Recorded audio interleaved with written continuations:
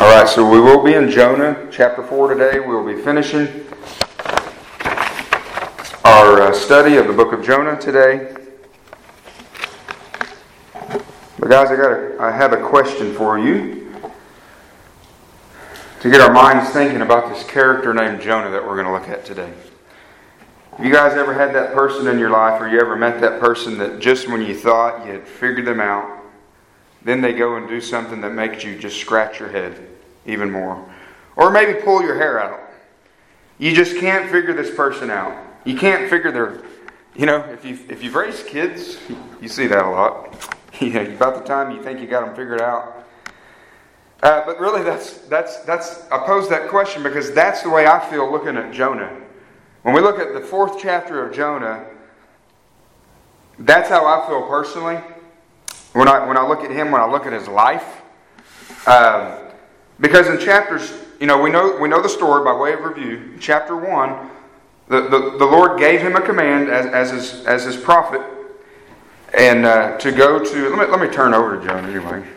To go to Nineveh, rise and go to Nineveh, and we know the story, right? He went the other way, he rebelled, and then in chapter 2.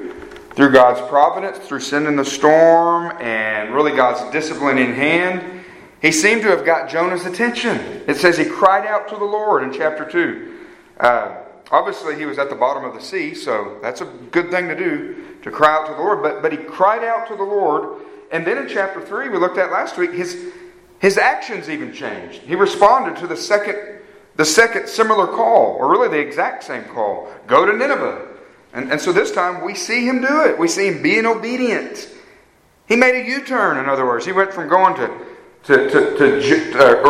Tarshish and to go to Nineveh. So we saw this change outwardly. But as the old saying goes, I don't know where it came from. Eventually we see in chapter 4, the bottom fell out with Jonah. It's like, what is this guy thinking? What's he doing? And so that's what we're going to see today. But I don't want you to lose sight, guys. The main character in the story, I believe, is the God of compassion. He is a God of compassion. So there's no scratch in our head about the Lord. Obviously, we know that we talked about last week. The Lord doesn't change in His nature, who He is. He's always compassionate. He's always holy. He's always just. He's consistent. So there's no scratch in our head with God. But with Jonah, as we'll see in this text today, it's very interesting. And so the theme today, guys, if you have your bulletin on the back, there's an outline for you.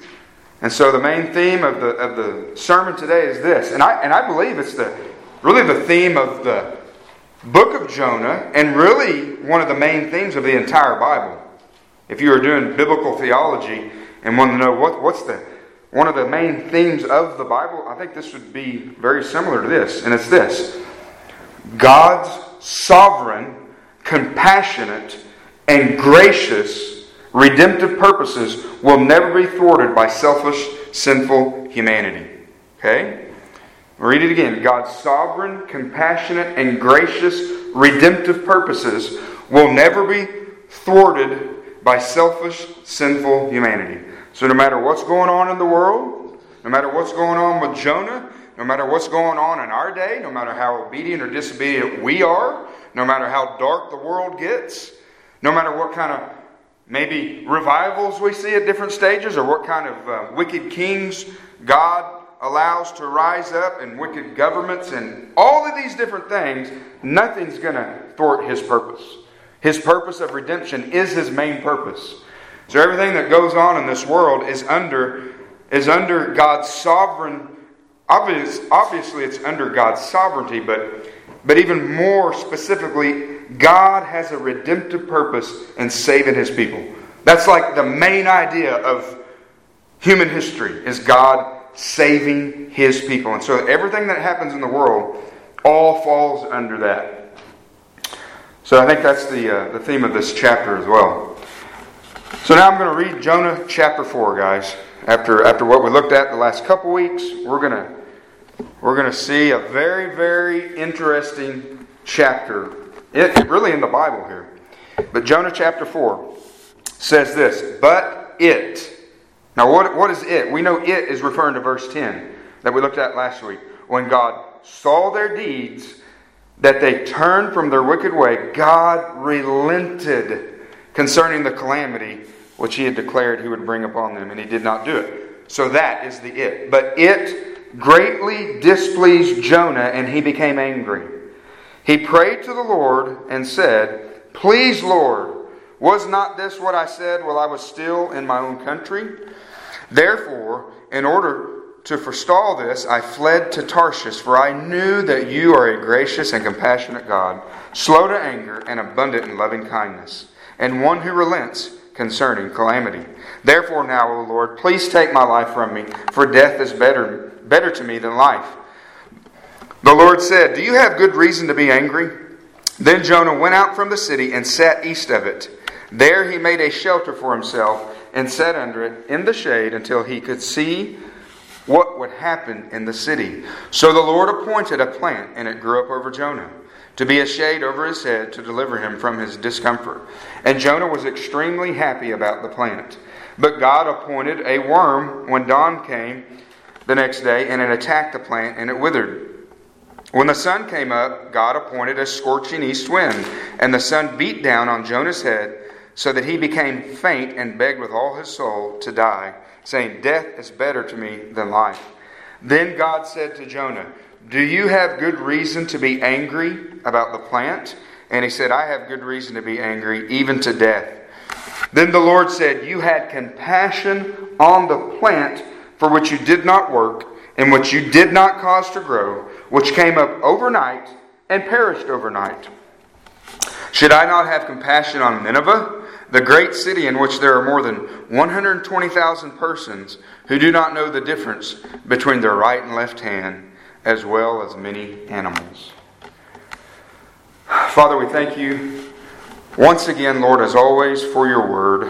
And Lord, we know that your word says that when your word goes forth, you will accomplish your purposes and what you set it out for. And so, Father, trust in that promise today, Lord. I just trust that your word will do its work in our hearts today, that you will cleanse us of sin, that you will cleanse us of any ideas that we have in our minds that are not biblical, that you will just grant us repentance in any area we need it, Lord, that you will strengthen us, that you will encourage us, that you will build up our faith, Lord, that we will love Christ more, Lord, after being in your word today and being reminded how compassionate you are. So, Father, we just entrust this time to you. I ask you to help me, Lord, to speak your word clearly today. And it's in Christ's name that we pray. Amen. All right, so I'm going to repeat that theme again. God's sovereign, compassionate, and gracious redemptive purposes will never be thwarted by selfish, sinful humanity. So the sermon is broken up in 3 points today on your outlines. We're going to look at Jonah's actions here and his attitudes. We're going to look at the Lord's words and deeds, and then we're going to see how the Lord compares the two here.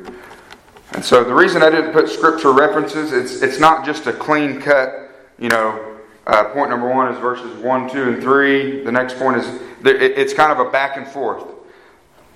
So the first thing we're going to look at, point number 1, is Jonah's selfishness, or Jonah's gross selfishness and pride. Because it is gross when you look at it. His gross selfishness and pride. And with 4 subpoints, the first one we're going to spend the most time on. And it's there in verses 1 through 3. And it's that Jonah is angry at God's saving grace. Just that statement alone. This is a prophet of God. And the Bible clearly communicates that he is angry at God's saving grace. What an astounding statement. This guy, guys, this is the word. This is the word that I use in my introduction. Having those people that you just can't figure them out.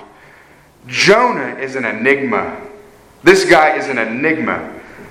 If you don't know what that word means, it just means a person or thing that is mysterious. Okay? Puzzling. Difficult to understand. I can't figure this guy out. Right? You thought you maybe had him figured out a little bit, but of course chapter 4 is coming. But we had to wait until we got here. Yeah, this guy's hard to understand. About the start, and I mentioned this just a few minutes ago by way of review. We thought we maybe, you started feeling a little better about him, right? He fled from the presence of the Lord, and then God, through His providence, sent a storm, cast him into the sea. He cries out to the Lord. God rescues him. He responds in obedience. He goes to Nineveh and at least preaches what God told him to do. But now we see the real truth in chapter 4. Now this mess that you see in chapter 4. So what do we see here? The very thing that causes God, okay, if you look at chapter 3, verse 9, the very thing that causes God to turn away His anger, when the king said in chapter 3, verse 9, who knows, God may turn and relent and withdraw His burning anger so that we will not perish. That very thing causes Jonah, who is the prophet of God, to become angry.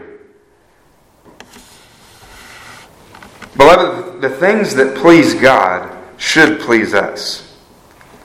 If you want to know if you're on the right track in your Christian walk, the things that please God should please you. And if they don't, guys, God's not in the wrong. We're in the wrong, always. If you see yourself being upset by what pleases God, there needs to be some repentance. And again, what displeased Jonah? What did displease him? What did make him angry? Verse 10 that we looked at last week. When God saw their deeds, the Ninevites, that they turned from their wicked way, then God relented concerning the calamity. We know that He gave them grace. He gave them mercy. And that's what made Jonah angry. It's astounding. Listen to what Luke 15:10 says. There is joy in the presence of the angels of God over one sinner who repents. Isn't that beautiful? When one sinner repents, and don't get, it's not even the angels that it's talking about, it's just in the presence of the angels. That means in heaven, before the throne of God. Before the triune God, there is joy in heaven over one sinner who repents. That verse has always been such a blessing to read. You just see the heart of God. And so we see this guy Jonah, this enigma, that he's angry because God demonstrated mercy to a sinful people. Not to mention, what makes it even more astounding is he had just been a recipient of the mercy of God. Right? When he was sinking to the bottom of the sea, God showed him mercy. He saved him physically. And so why is it? Okay, we know that he's angry because of God's grace to the Ninevites, but I guess the next question, maybe dig a little deeper, which the Bible doesn't tell us exactly, but I think it's good to think about. Why is it that this causes him to be angry? And so before I give a few possible answers, listen to what Matthew Henry says, because I think he nails it. Because this is the way I felt as I was looking at these maybe different, what's causing him to be angry about God's grace to the Ninevites. Matthew Henry says this, but why was Jonah so uneasy at it that the Ninevites repented and were spared? Matthew Henry's asking that question. He says this, it cannot be expected that we should give any good reason for a thing so very absurd and unreasonable. No, nor anything that has the face or color of a reason. But we can only conjecture what the provocation was. In other words, this is so absurd that a prophet of God would be angry at a people, at God saving a large group of people, that it's so absurd that we can't know for sure what was going on through his mind if the text doesn't tell us. Now the text does tell us that he was angry that God is gracious, but what was going through his mind? What exactly was going through his mind? There are 3 or 4 possibilities here with probably a combination of multiple reasons, but these are some of the things that could have been going through this really prideful prophet's mind. The first one is this, just his disgust in his mind for God's lack of justice.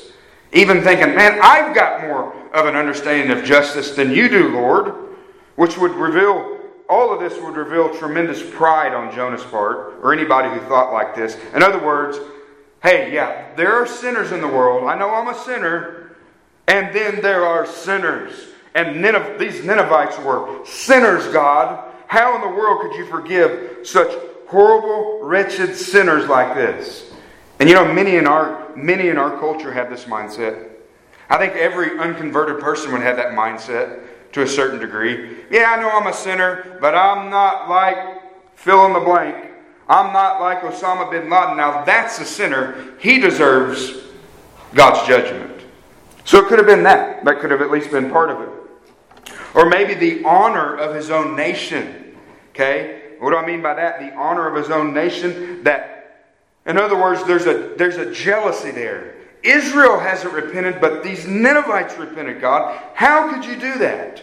The prophet of God, knowing the sovereignty of God, how could you grant these repentance when the nation of Israel hasn't even repented? My own country. That's the word he uses in verse 1 in the NAS. My own country, my own Israelites don't repent, but these people do. Turn over to Romans chapter 10. You can see this mindset in the Scriptures. Romans chapter 10, verses 19 through 21. Paul quotes Moses and Isaiah here from the Old Testament. And listen to this. You hear this jealousy. So this could have been going through Jonah's mind as well.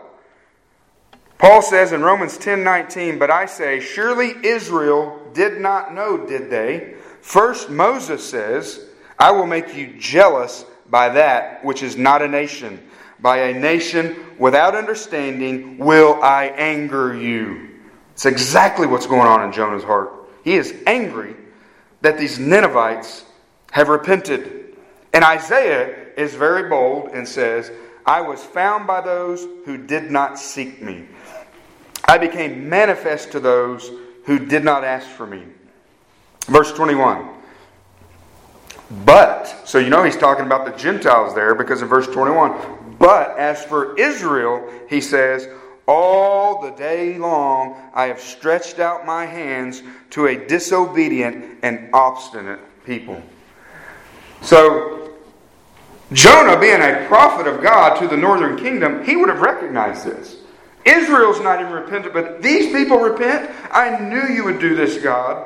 And then thirdly, which I think thirdly, and again, I think it's probably a combination of all this going on in this guy's mind, but thirdly is probably the most common that we've heard. His prejudice toward the Ninevites specifically as enemies of Israel.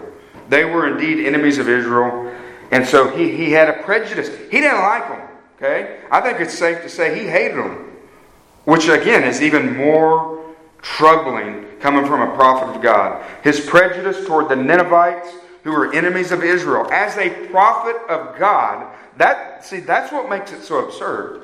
We expect this from unbelieving Jews, right? Unbelievers in our day, but from a prophet of God, he should have rejoiced in the salvation of such a wicked city, like the Jews that you read about in Acts chapter 11, verse 18. It says this.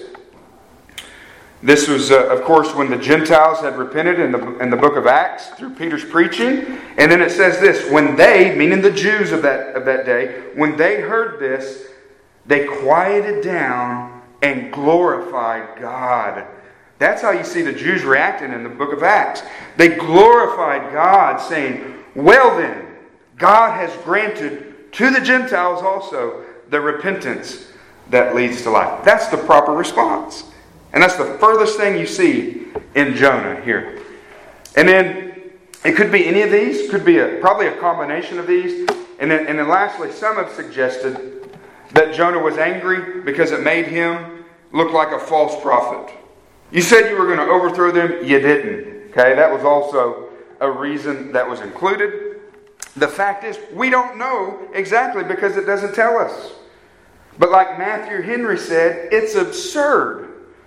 This is so absurd coming from a prophet of God to have this kind of thinking. Now, as far as being a false prophet, obviously this wasn't a promise of judgment within the 40 days because it didn't happen.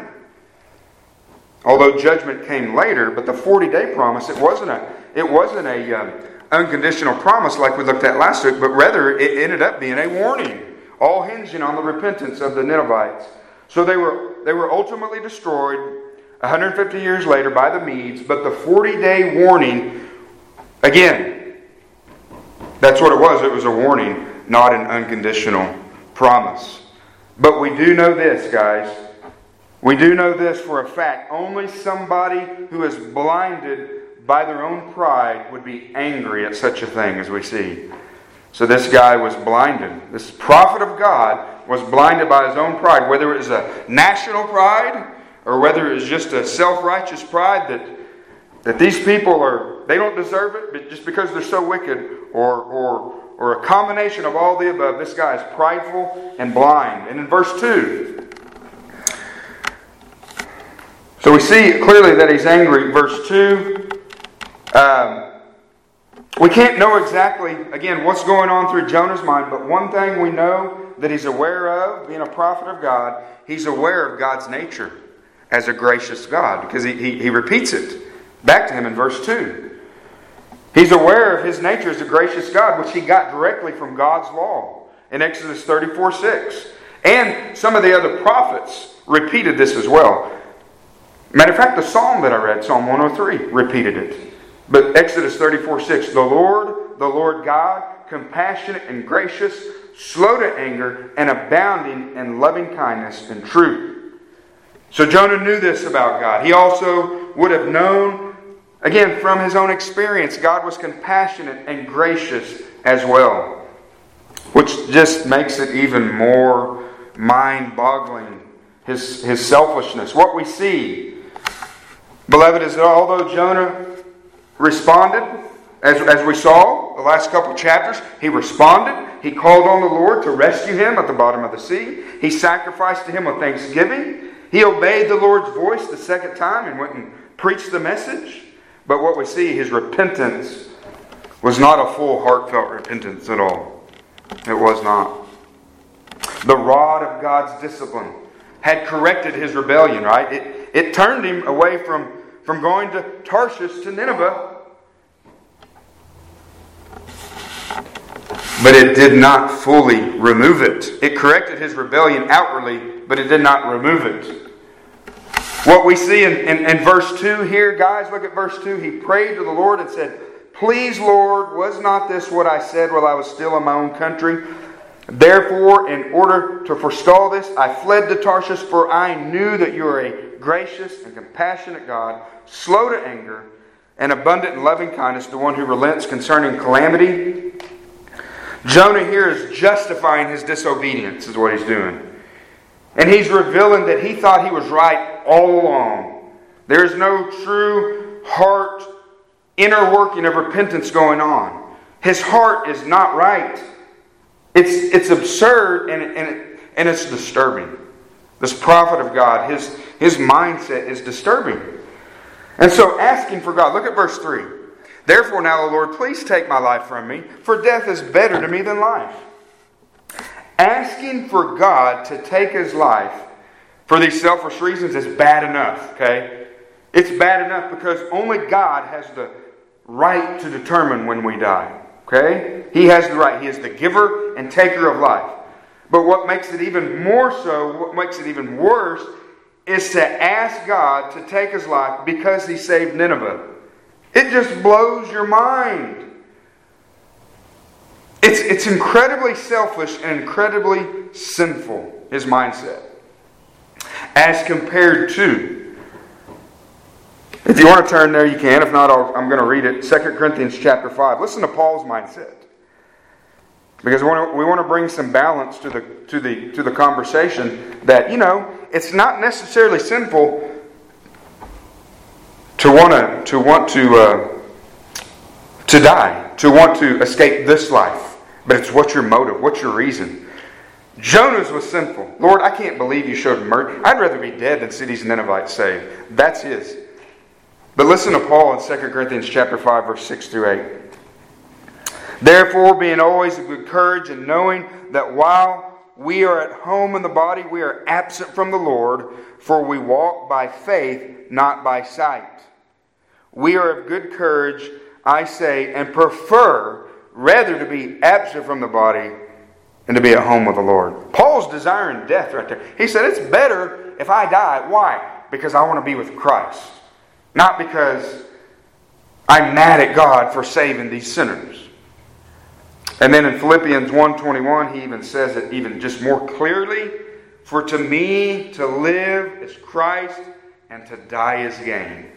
That kind, beloved, of wanting to escape this life and be with, that is healthy. If you, like Paul, you just desire to be with Christ. You want that faith to become sight, and you can't wait. You look forward to where you don't have to struggle with sin anymore, and you get to be in the presence of Christ. Amen.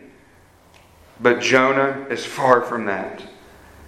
So that was the first subpoint, and by far the longest one, guys, is we see he is angry at God's saving grace.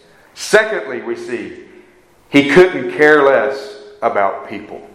He couldn't care less about people. You guys can say it, okay? What's the second greatest commandment that Jesus gives?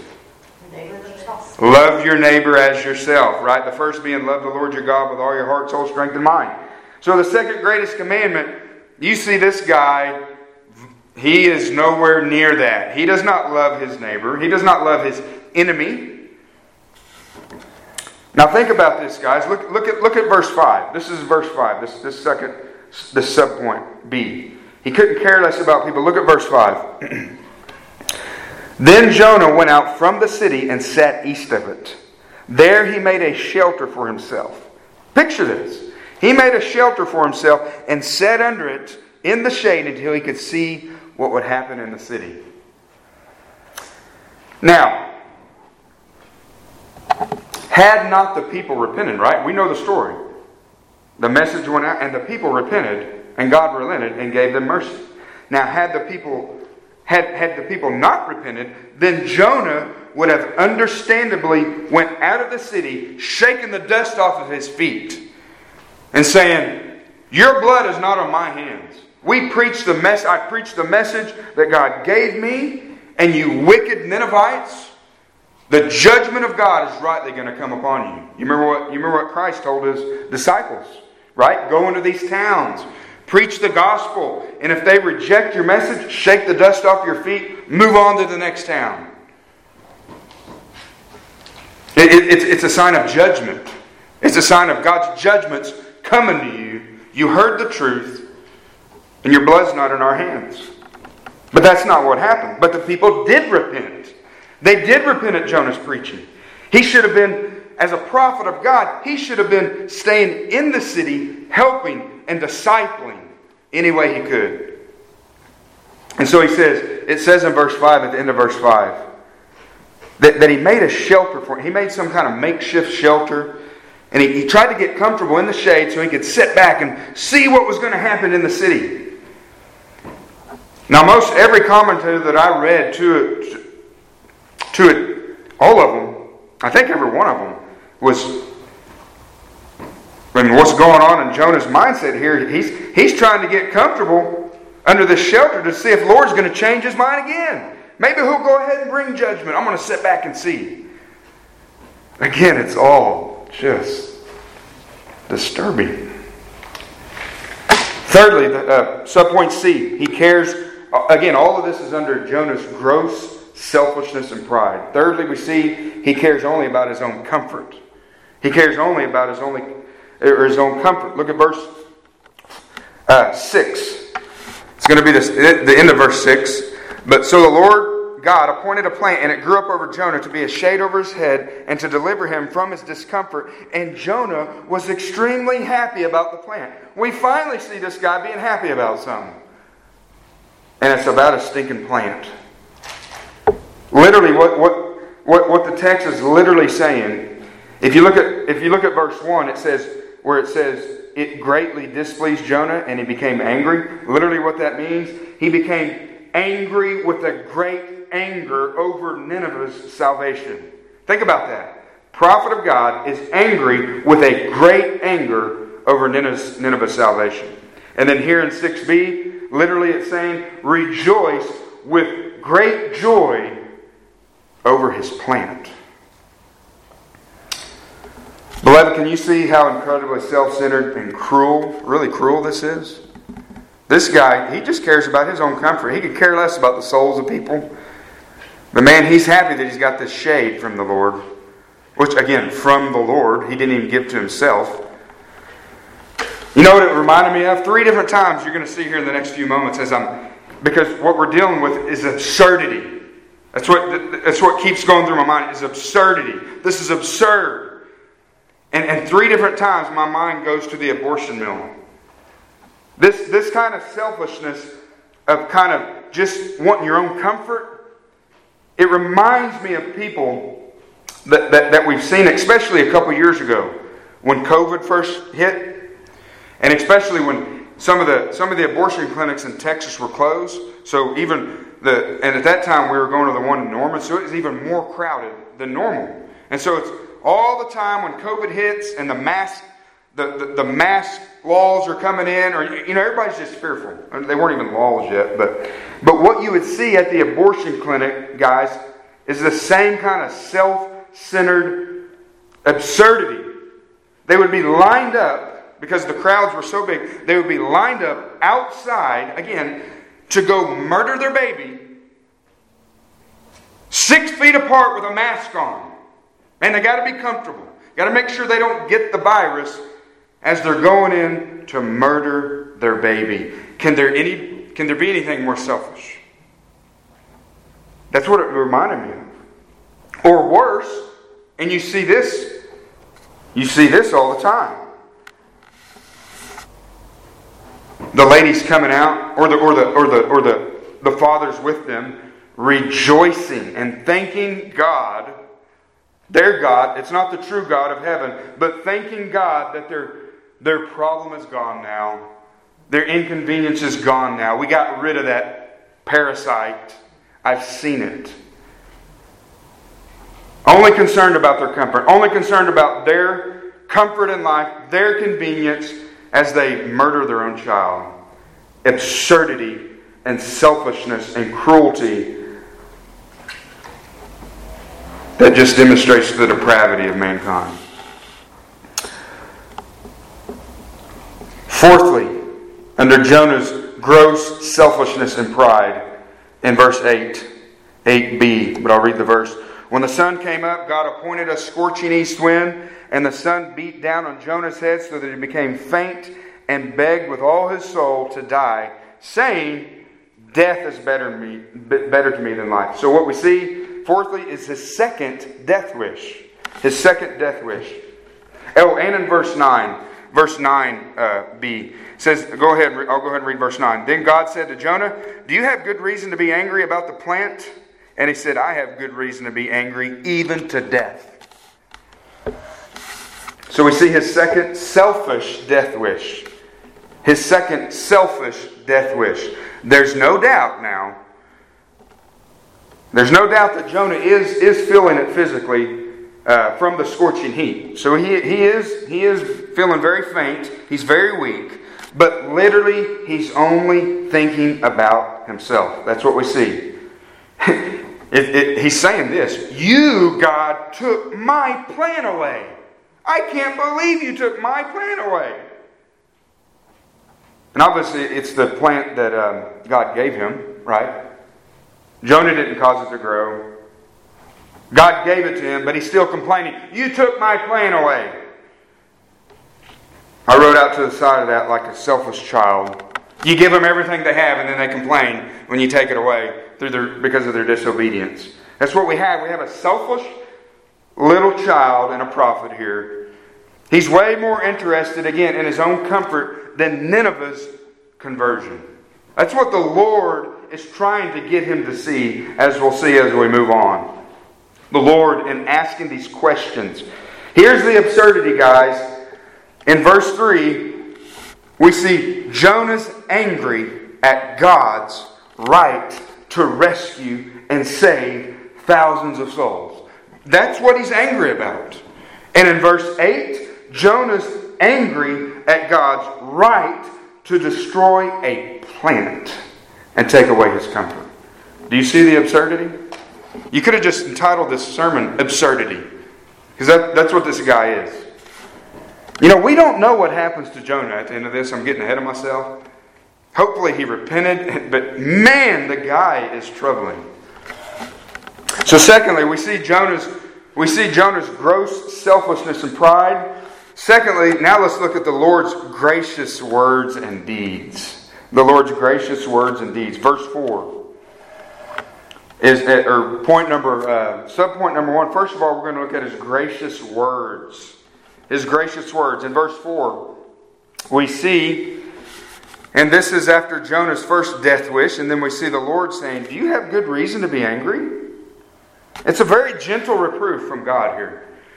It's also merciful that he didn't kill him. Lord, take my life. He could have. He could have done it at any time. He could do that with us. But God was very gentle. It's a very gentle reproof.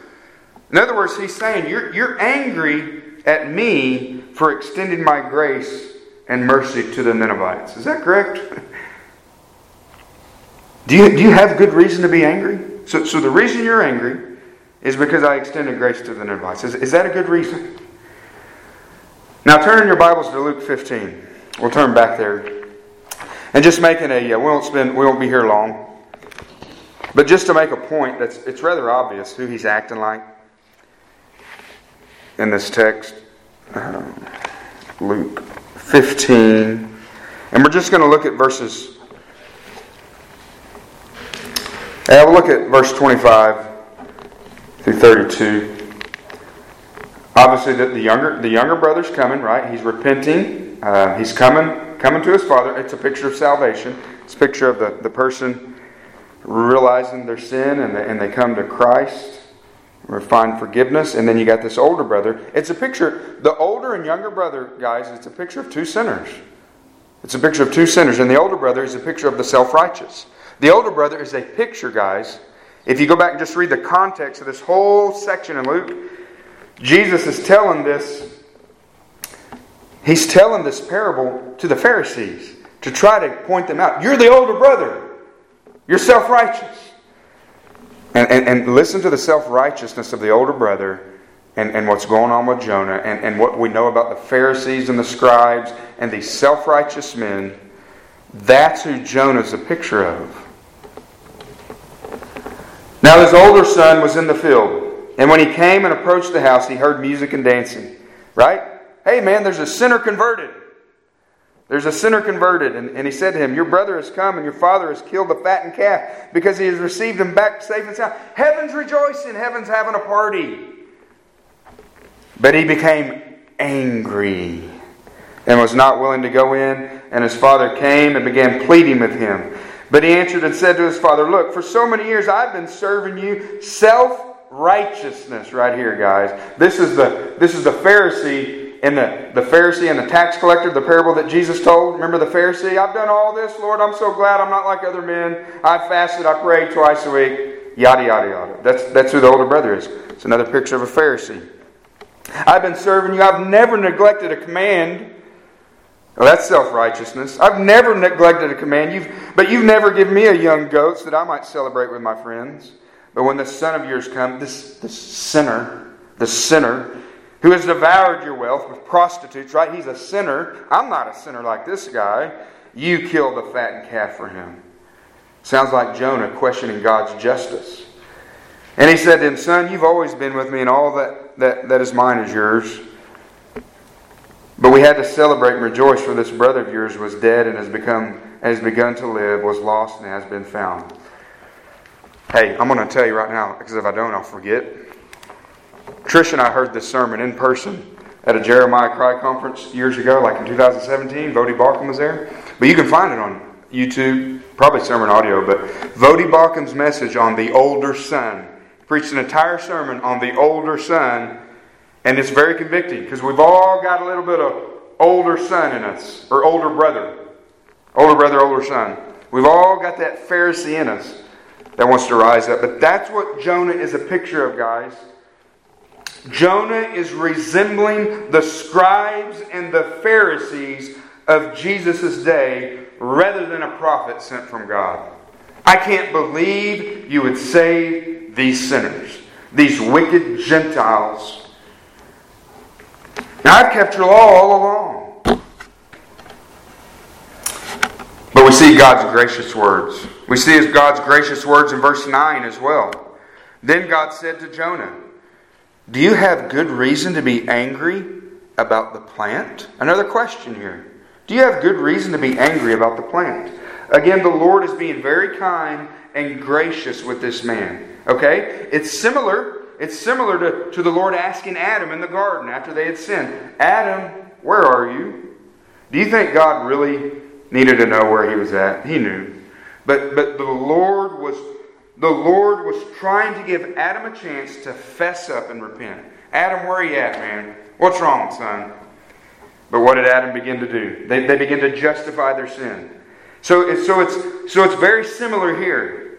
The question in verse 9 is most certainly given to draw out the answer that Jonah gave in verse 10. The Lord is trying to draw out the absurdity, to try to point out his hypocrisy and his absurdity, to reveal his guilt. Many times that's what we should do. Christ did the same thing. He would often answer a question by asking a question. And so he's trying to reveal someone's guilt. That's what we should do at times. We should ask questions to help maybe reveal someone's guilt before God. A simple question, right? Have you ever looked at a woman with lust? You know that's adultery. You know God sees all your thought life, so it's absurd to try to run and hide from God. Those type of things. Asking questions. Because sin leads to foolishness. Foolish thinking, foolish living, and absurdity. Again, my mind went to the abortion clinic. Or maybe a sign that we hold at the abortion clinic. Maybe a sign, that the signs that we have. It says, "Babies are murdered here." That is a very shocking sign for a reason. To expose the evil and the absurdity of what's being done. I don't like that sign. I don't like signs with disfigured babies on it. It's very graphic, but it's used because we live in a culture that's so absurd that our government pays for this stuff, but that's what's going on in there. So it's these type of things. The Lord is trying to expose the evil and the selfishness and the hypocrisy and the absurdity in Jonah's thinking and in his actions. God had been compassionate to Jonah and given him the plant. And whatever verse that was, he saw, he cares for our needs. So he gave Jonah a plant to cover him in a shade. And so that was an act of compassion. He knew that Jonah needed rest, but what God knew more, and when he sent the worm to devour the very plant that he sent, he knew that he needed repentance. He needed repentance more than he needed just comfort. He's trying to point out to Jonah how hard his heart is. But beloved, before you and I point our fingers at Jonah, I have to ask, what about you? Okay? I ask myself these questions as I prepare. So what about you? And on a practical sense, right? Do you care more about some of the mundane things in the world? Now, even these things are good things. They're blessings of God. God gives us everything we have. So I'm not saying these things aren't important. Obviously we should be thankful for everything in our life. But do you care more about mundane things? Maybe your yard, right? It's okay to want to have a nice yard. Maybe your garden. It's okay to grow a garden. We do those things. Maybe your vehicles. Maybe some kind of a hobby. Do you care more about these kind of things than those who are perishing? That's the question we always have to ask ourselves in the Christian life. We always have to examine where we're at and make adjustments and repent in areas of our life. Do you care more for your comforts than for the Great Commission? The souls of men. And I'm not comfortable talking to people about Jesus Christ. It makes me feel uncomfortable. Well, get over it. It makes me feel uncomfortable. It makes everybody feel uncomfortable. And this, guys, money, this is for all of us. Money and time really reveal what's important to us. How we spend our money, how we spend our time. Okay? Those are things we have to look. I don't look at your life and determine that. You don't look at my life. We look at our own life. And we say, what kind of adjustments do I need to make? What is my life telling me that are my priorities? Secondly, we see the Lord's gracious deeds. Now, we saw His great. These were gracious questions. It's very, very gentle, trying to show the prophet where he's at. Now we see His gracious deeds in verse 6. Verse 6a. So the Lord appointed a plant, and it grew up over Jonah to be a shade over his head, to deliver him from his discomfort. So it's not that the Lord didn't care about his discomfort. He graciously provided. And I really already made this point, that He had compassion on this selfish prophet. And then in verse 7, we see another one of His gracious deeds, which I already made reference to, that He appointed a worm. When dawn came the next day and attacked the plant and it withered. You say, man, how is that gracious? He gave the guy a plant in His compassion for his comfort, but now He takes it away. How is that gracious? Because, what I said a while ago, all of this is meant to lead Jonah to repentance. That's the most gracious thing God can do. That's the most gracious thing we can do with a person, is to help lead that person to repentance. And so what do we see Jonah? We see him, right? We see him whining and complaining about taking his plan away. And so we have to ask ourselves, guys, again, by way of application, do you praise Him only when He gives? It's easy to praise God when He gives, is it not? I mean, that's for all of us. Man, when God provides, amen. And yes, we should. We praise God. Because not to do so, we'd be taking God's grace for granted as our provider. And so, but it's easy to do that. It's easy to praise Him when He gives, but much of life, guys, I know you guys know this. And the longer you live, the more you know it. Much of life is about experiencing loss. It really is. And it goes back because we live in a fallen world. Death is a reality. Things decay. We live in a fallen, sinful world. We live with other selfish, sinful people that are going to let you down. Death itself takes people from us, right? But beloved, we have to ask ourselves, who's in control, right? Who's in control? My mind always goes to Job when you think of these things, God given and taken away. In Job 121, Job says, naked I came from my mother's womb, and naked I shall return there. I had nothing when I came into this world, and I'm taking nothing with me. As believers, we should have a good understanding of that. Although sometimes it's harder to practice that. To really believe that and rejoice in it. He goes on to say, the Lord gave and the Lord has taken away. Blessed be the name of the Lord. Now again, that's easy. That sounds good preaching it. It's not so easy to live it. And then in verse 22, he goes on to say, through all of this, Job did not sin, nor did he blame God. Quite a contrast from Jonah. And I know you and I have probably fallen on both sides of that at different times in our life. But we see the obedience that how we should respond when God gives and when He takes away. It should result in what I think who was it Mason last night talked about. Right? Praise the Lord. Praise the Lord at all times. Praise the Lord. He deserves our praise.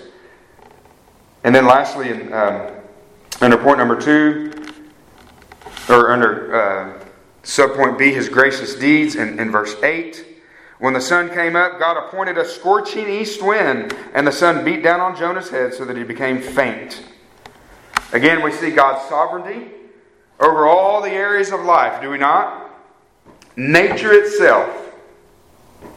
Beloved, and what we see is God knowing what we need.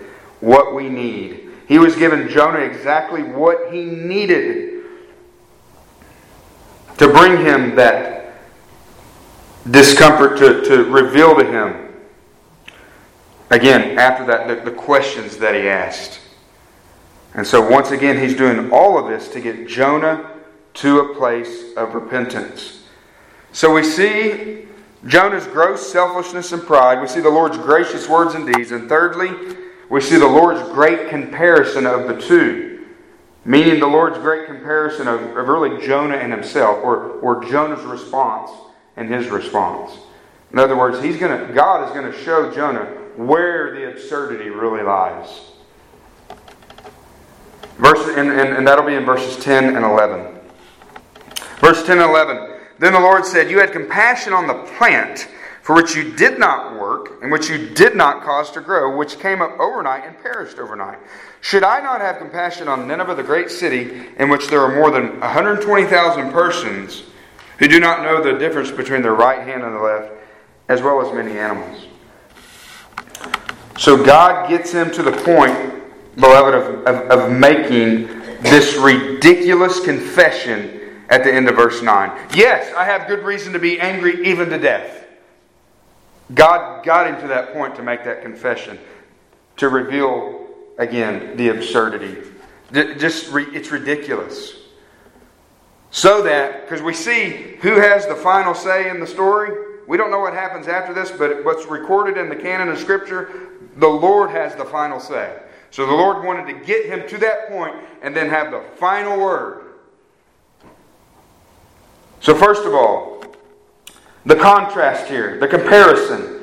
We see first of all, and I believe, we just have two subpoints. The first one is a meaningless single plant. Okay? So it's not only a plant, it's just one plant. It's not even like 100 plants, it's one plant.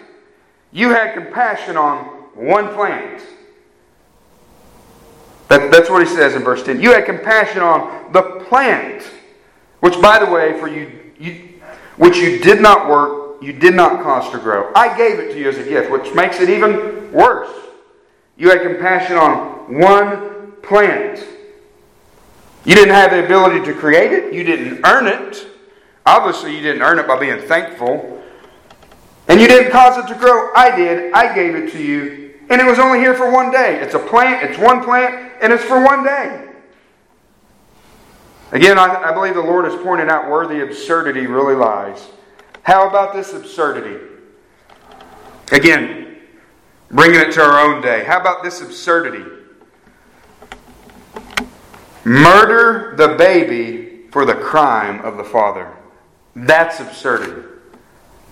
I don't know why my mind, it just kept going to this issue going on in our day, because it's rather one of the most absurd things when you talk to a person with this mindset.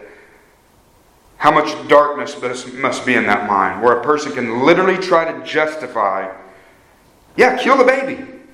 Well, what about the rapist who actually deserves death? And then they'll turn around and say, see, you're not about life, you believe in capital punishment. I mean, you're okay with killing a baby, but somebody who God says deserves to die, who takes another person's life because they're made in the image of God, you say it's sinful. Woe to those who call evil good, good evil. But that's the absurdity. We must point out such absurdity, beloved, and it's not just abortion, obviously, any area of life, but we always want to bring the gospel into the conversation, right? That's why it's so important to understand why people should truly feel guilty.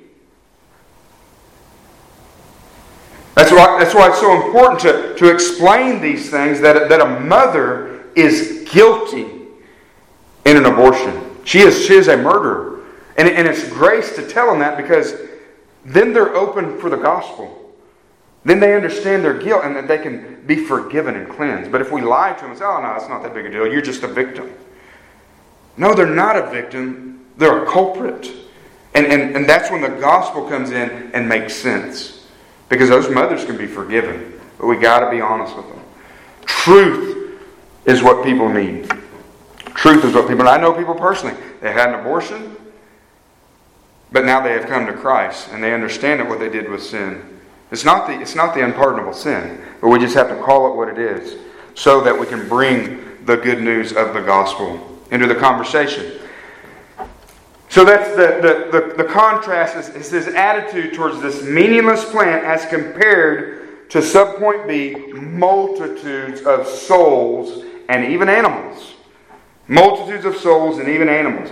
Even animals who are more important than a plant. And then the question, just real quickly, of the 120,000 that we see in verse 11. Should I not have compassion on Nineveh, the great city in which there are more than 120,000 persons who do not know the difference between the right and the left? Now, I don't want to stay here long, but there are two interpretations to this phrase.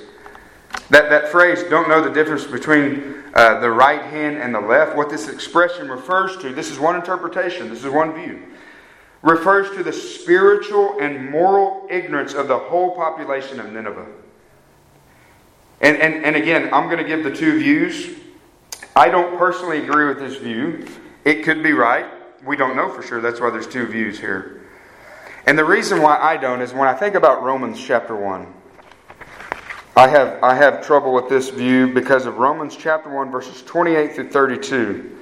And again, Romans chapter 1 is a picture of men in their depravity, really just sinking further and further into depravity. And in verse 28 it says this, just as they did not see fit to acknowledge God any longer, God gave them over to a depraved mind to do those things which are not proper. Being filled with all unrighteousness, wickedness, greed, evil, full of envy, murder, strife, deceit, malice, they are gossips, slanderers, haters of God, insolent, arrogant, boastful, inventors of evil, disobedient to parents, without understanding, untrustworthy, unloving, unmerciful. Verse 32. And although they know the ordinance of God, that those who practice such things are worthy of death, they not only do the same, but also give hearty approval to those who practice them. Verse 32 is really is why I don't agree with this view, with that understanding of it. Because the people in Romans 1 that I just read about, they understand the difference between right and wrong. Because of what it says in verse 32. They understand, they know the ordinance of God, being made in the image of God, having the law of God written on their hearts, that those who practice such things are worthy of death. They not only do them, but then they give hearty approval. We just look at our culture and that's what we see. Because I think that phrase, I think that the 120,000, and this is the other view, the other interpretation of that, I think the 120,000 is speaking about those who don't know right and wrong, which would be infants. And so those are the two views. That it's really not important. The view I hold would be the majority view, but it could be the other. Okay? But what is important, guys, in this text? What is important in the very last verse? Should I not have compassion on Nineveh? That's what we don't want to lose sight of. Nineveh, many people, many souls, as compared to your one plant, Jonah. Many people, many souls. You know the words, guys, of Jesus in Mark chapter 8. What did he say? What does it profit a man to gain the whole world and forfeit his soul? Do you hear the value in a human soul? What will it profit you if you gain the entire world? All of the money, all of the pleasure, all of your desires, all of the power, all of the fame, all of the recognition, all of the comfort, all of the plants. And yet you lost your soul. In other words, Jesus is saying one soul is worth more than everything in the world. That's how absurd Jonah's mindset is. I mean, he's accusing God. How could you do this, God? And then he's so rejoicing over his plant. And he's so angry that he took his plant. Just the hypocrisy. Hundreds of thousands of souls, whether it's 120,000 souls or whether it's 600,000 souls, really doesn't matter. It's hundreds of thousands of souls. And Jonah It's the same mercy I've shown to you. How much more is the sovereign grace and mercy shown in this story, guys? This is a point I haven't made, but I know you guys have thought about. He not only saved, right, and the Lord not only saved and had compassion on such a vast number of extremely wicked people. If you guys remember back in the introduction, and I forget where, it was in the prophet Nahum describes the wickedness of Nineveh. Violent. They would skin their victims alive. These are the type of people that God saved. And so He not only saved and had compassion on these extremely wicked people, but He did it through a man who didn't even desire their repentance. So this story is about God. It's about His mercy. So what do we make of the man Jonah, guys? That's the text. It ends there. The story ends. So to add to it would just be my opinion. But what do we make of the man Jonah? I don't know. It ends. We don't know what happens. He is an enigma. He really is. Multiple guys use that word. Sinclair Ferguson, I love reading. He was really strong on that word. I could just hear him saying it in his accent. But that's what he is. He's an enigma. This guy is a mystery. You know, Samson was kind of that way. When you look at Samson's life, it was so inconsistent. But then you see Samson in Hebrews 11 being commended for his faith. We don't see nothing else of Jonah. We don't know if he repented. We don't know if Lord, man, we just don't know. We know he's a prophet of God. The story ends here. I would like to think, again, that Jonah saw his selfishness and foolishness and repented. But we just don't know. So guys, a couple things here by way of application. Some things to think about when we look back at the book. In conclusion, really to the book, what do we know for certain? What can we say we know for certain from our study of Jonah? We know that God is sovereign, right? If you guys remember in the introduction, the themes were He's merciful and He's sovereign. And that's what we see. That God is sovereign, right? He sent the storm. His prophet was trying to flee from him. He sent the storm. God sent the storm. He appointed a fish. He appointed a fish to swallow Jonah. And then He commanded the fish to puke out Jonah onto dry land. Isn't that amazing? And I think I mentioned that when we looked at that. The animals, they always obey. Who's the one who doesn't obey God? Sinful man. The creatures obey. The worm obeyed, right? He appointed a worm. The worm did what he told it to do. He appointed a plant. He appointed a worm. And finally, He appointed a scorching east wind. So we see God's sovereignty throughout this story. And in His sovereignty, He is accomplishing His purposes. And what's His main purpose, guys? Back to the theme of the chapter, really of the book, and really of the Bible. It's the redemption of His people. If you want to know what the Bible's about, it's about the redemption of His people. He is sovereign in the details of our lives, down to the plants, down to the worms. He's not just sovereign, guys, in this story. It's a picture that we can know that God is sovereign over the details of our life. Continually using all things, right? All things, Romans 8:28, all things for our good, to sanctify us and to conform us to the image of Christ. That's what we can know. He is sovereign. Sometimes it's painful, is it not? Remember what Kyle was talking about last night. Though He slay me. Sometimes, a lot of times, our sanctification is painful. It's painful when He takes away. We don't have answers other than we know our God is in control, and other than when you learn who God is, His nature, that He loves you, that He's more concerned with your holiness than your happiness, with your Christ-likeness than your comfort. That's why it's so good to know who God is. He takes away. Maybe He takes away our comforts Maybe He takes away our loved ones. He does. It happens to all of us. Death is a reality in life. These things He takes away. This life, beloved, why does He do these things? This life is a vapor, and we need to be reminded of it. We need not get too attached to this world. What does it say?